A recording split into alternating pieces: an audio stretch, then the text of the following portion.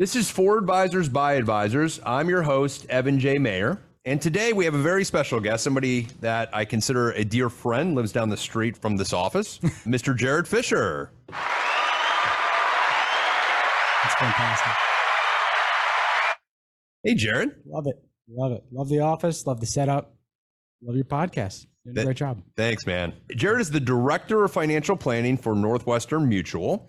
Prior, he was a financial advisor, and he was a financial advisor with me. He worked with me for about 11 months, 10 months, something like that, almost a year. And he was a wholesaler most recently with Advisor Asset Management in the Structured Products Department. And I believe you were Structured Products prior to the current role too. Correct. So I had a couple different structured products roles within my career. And to be honest, it's something I still believe in. Now, I think that those products add a ton of value. From a wholesaling perspective, one of the things I was doing a lot of education, explaining the underlying option strategies, telling them where this could fit in their overall portfolios. And that's how I got to where I am now. So tell us a little bit about your history in the business. How'd you get started? Where have you been? What different roles have you done? So I came out of college 2004 looking for a job and heard about these great new financial products on the street called mortgage-backed securities. So 2004, 2005, I was at BNY Mellon. And I was doing more of a middle office relationship management role. I started to succeed and had the opportunity to move on to the investment banking side over at Deutsche Bank. And by the time I was there, it was 2006. I was doing student loan securitizations, auto securitizations, residential mortgage backs. And we kind of saw it first over there. Didn't have enough money to get in ISDA and start buying credit default swaps. But at the same time, we took a step back from there and went into key accounts, which I absolutely love. Wife said she wanted to move to Florida. I love my wife, so we ended up in Florida. And it was a great decision. I love it down here. Obviously, family's up in New York along with friends, and you don't see a pace like you do in New York City. Yeah. And then, so when you started down here, you came to In Capital, is that right? I was at In Capital. I was wholesaling structured products, specifically one issuer to mostly banks, but also in the independent space as well. And then you came to work with me at SunTrust. We were actually, you were in the same branches with me, in the same area with me. We were doing that for about 11 months. And then you got a good opportunity with Advisor Asset Management. Yeah, that's right. So towards the end, I got a call from a buddy of mine who is starting up a distribution effort over at AAM. And it said, you know what, you get to pick the territories that you used to cover, so which is great. Got to stay in Florida and was able to do it on a hybrid basis. So Jared, now you took on this role, Director of Financial Planning at Northwestern Mutual, been in there since June, right? That's right. And what's the day-to-day like? What's the position and what's a day in the life like of the Director of Financial Planning? No, it's definitely different coming from the wholesale background. So with this, we have about 200 advisors within the South Florida group. And in my role, part of it is to grow the investment business. And Northwestern Mutual has been one of the top players on the life insurance space, but has more recently become more relevant on the investment side. So a lot of what I'm doing similar from the wholesaling role is coaching. We bring on quite a few new advisors. And part of what I do is I have weekly calls. I was described as the team CIO. So when there's actually an investment opportunity, I'll help create the allocations. Got it. So you'll go in and you'll kind of help the advisor more with the allocation. So it's more of a money management, asset allocation, making sure advisors are taking advantage of the concept that the clients have investment needs on top of the insurance needs and making sure that everything is correlated together. Exactly. And one of the things that I think that you shared this with me is planning and how important that is when working with clients, not only from a holistic perspective, but to identify different opportunities. Give us the inner workings on a structured note desk, okay? What are some things that advisors would be interested to know that they don't know already? So, in the structured products world, it's a very different sale than that of, say, mutual funds, ETFs, any other investment product, because you can go on Thomson Reuters, you go on Bloomberg, and you could essentially run your own analytics. So with structured products, it's not something that's always been top of mind for advisors.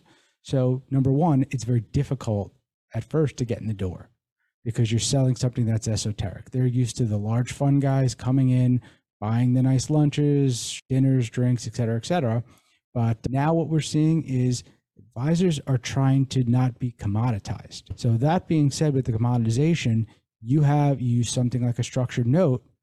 it's something that they talk about with their friends, especially if it's something that's so slightly more exotic than that of your typical S&P note. And do you find, obviously, there's a lot more education training when you're going over products compared to mutual funds or annuities or other products that probably most advisors already know how those work at this point? Absolutely. And that's up to the whatever distribution firm we're talking about. They're going to develop certain marketing materials that are going to be in as plain English as possible so the advisor could wrap their head around it. At one point, I was selling ETFs, and it's a very, very different conversation. You slap a tear sheet down on an advisor's desk within about 10 to 15 seconds, they know what they're going to be doing. Yeah. Whether it's fit in their overall allocation. The thing with structured products is, even in a fee-based account, where you're still looking for something to fill a need.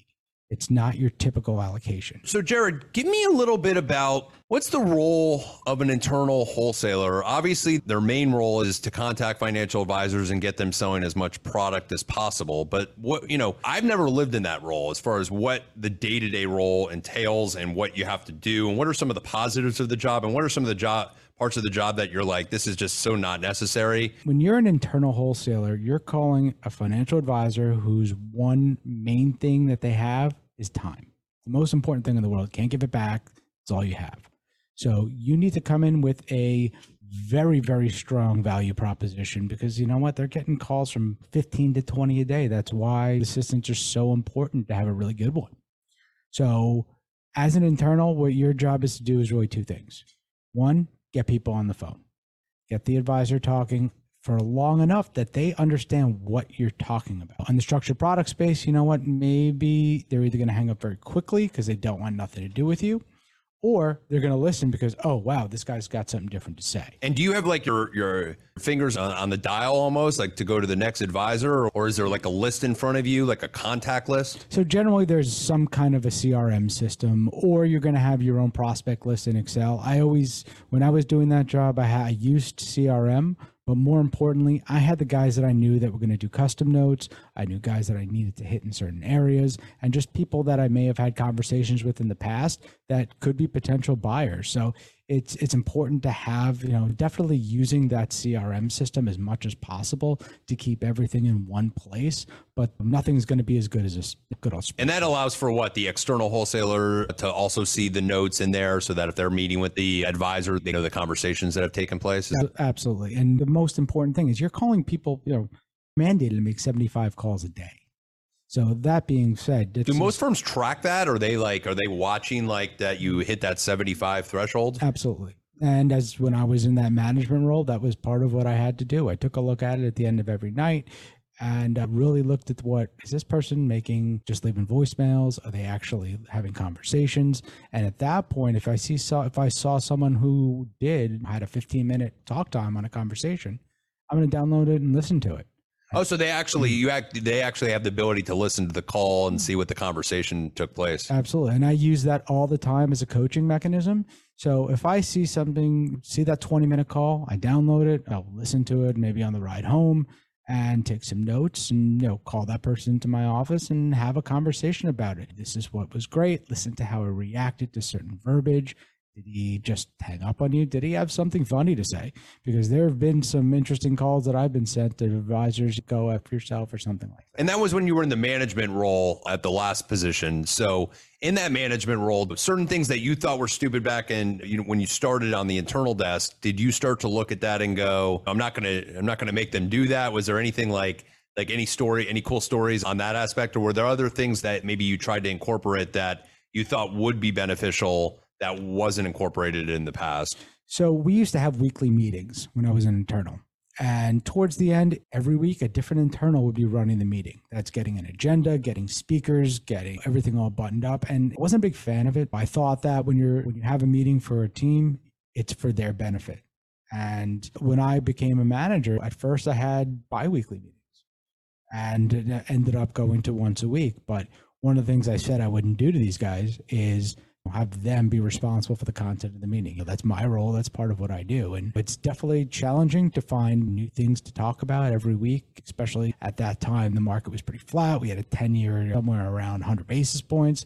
So It was definitely a little monotonous. Yeah. So what we would do is I would get either probably an external on the phone, have the internal on the phone as well. Usually towards the end, it was more of Zoom, but, do a role playing, find out, tell them this is a Raymond James advisor who has X amount under management. And they would have to really drill down on their practice, what they're doing, and starting to think on their feet. There's the level of fintech involved with it, whether it be shuffling through offerings or seeing what other firms are doing.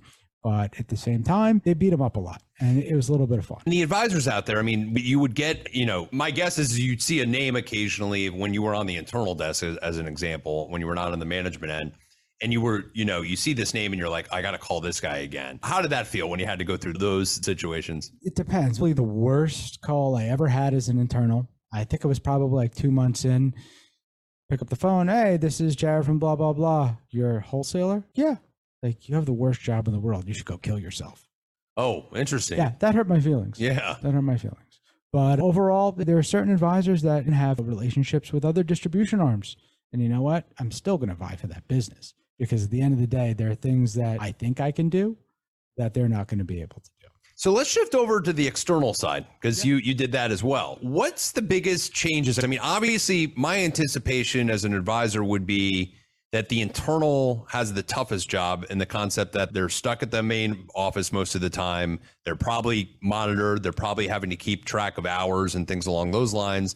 On the external side, you're somewhat free. You're going out to dinners, you're going out to lunches, you're wining and dining your people or your clients, which is financial advisors. Do I have that right? Or is there parts of being an external that are really crappy? And on the internal side, yeah, you're right. It is quite scrutinized in that you are set to make a lot of phone calls. You're set to have to make appointments. If your external is going out to Baltimore, Maryland, you need to have those times filled. You have to have your 3 anchor appointments, breakfast, lunch, and dinner, and then fill it in between. From an external side, when I was doing it, I was flying out on either a Monday morning or a Sunday night, getting out to the territory, usually having a dinner that night and going out and starting my meetings the next day. So being away for a week is a little taxing, but it's a matter of time management, managing your, you don't want to be eating steak 3 times a day. You got to be a little bit careful about what you're eating out there. But you mean on the weight wise, just overeating? It's not fun. I always heard there was a rule when it comes to outside wholesalers, which is you got to pick one of 2 evils. You're either going to drink a little bit and eat very good, or you're not going to drink a lot and you're going to eat good. But if you do both, you'll end up being a pretty big wholesaler. It's true and I've seen quite a few of them. When we're thinking about on the wholesale side, do you want to go out to dinner with a wholesaler that you barely know just for a free dinner? No. But it depends. If they have an actual interesting product or concept or something unique, I would do it. But no, first of all, I'm not probably the wrong person to ask. But since you're asking a question, I probably see 4 wholesalers a year just because I don't do a lot of packaged products. Most of the wholesalers I see most of the wholesalers that call I'm not seeing because, again, I don't do a lot of packaged products. Right. So, being out on the road, you really need to have your time buttoned up and going to lunch, going to drinks, going to dinners. I found that the most effective meetings were those cocktail hours because the advisor, they just want to go in, meet you a little bit, learn what you're about. Are you trustworthy? Do you have something worth really moving forward with? Then they want to go home to their families, and a couple cocktails in, you get to learn a little bit more about their practice and find out what they're really about. So actually the best thing for you as an external was actually hosting like cocktail hours where there'd be advisors that would come in for a cocktail, maybe a to-go dinner or something like that. And you actually get about 10, 15 minutes with them. Yeah, not many to-go dinners. So generally it would be a meeting with a top advisor that I'd be working with in an office. And then, it's, hey, we're doing a happy hour. And whoever is the branch manager would round everybody up and say, hey, who wants to go?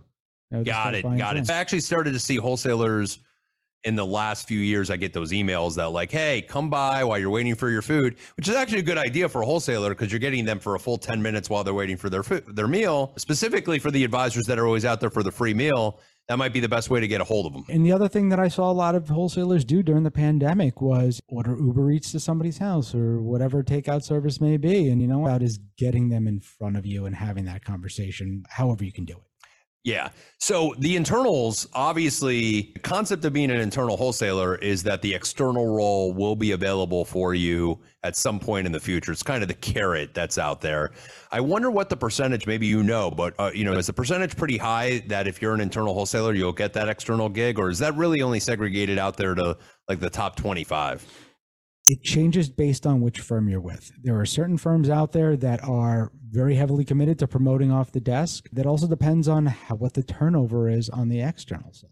So if you have pretty good relationships, a great run rate, top of the line product, you're probably not going anywhere. Yeah.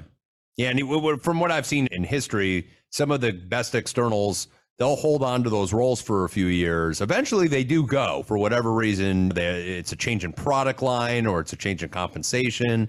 And then those roles open up. But like where I am in South Florida, that was always a key role, because who wouldn't want to live in South Florida if you have the opportunity to, instead of maybe Wyoming? No offense to anybody that's living in Wyoming. Oh, Jackson Hole is beautiful. Yeah. Yeah. So one of the things that's always going to happen in any wholesale operation is, as with more success, you have to pay out more. And at some point, the firm wants to cap that. So that's something that's generally when you'll see the turnover. Then you have somebody coming into a territory that's moderately established, who's going to be making good money. And eventually those margins compress and then they widen again. It's just like the economic cycle. Fantastic. Jared, I couldn't appreciate you coming on more, man. We learned a lot about the new role. We learned a lot about the wholesalers and what they go through on the internal desk and what they go through on the external desk. And the CRM system was somewhat interesting to me, because I know as advisors, we try to make sure we understand and keep notes for our clients, and you guys are keeping notes on us. It's interesting to see what do the CRM systems say about Evan Mayer, or based on conversations that I've had with wholesalers in the past, or did they say Evan's gatekeeper stops us from ever speaking to him? It'd be interesting. But thanks so much for your insight. It was awesome. My pleasure. If anybody does want to get a hold of you, has any questions, how can they? The best way is through LinkedIn. So definitely hit me up on LinkedIn. It's JaredFischer. Awesome. And I can always get a hold of Jared if you have any questions for him. And hope you enjoyed today's podcast. And we look forward to seeing you on the next one.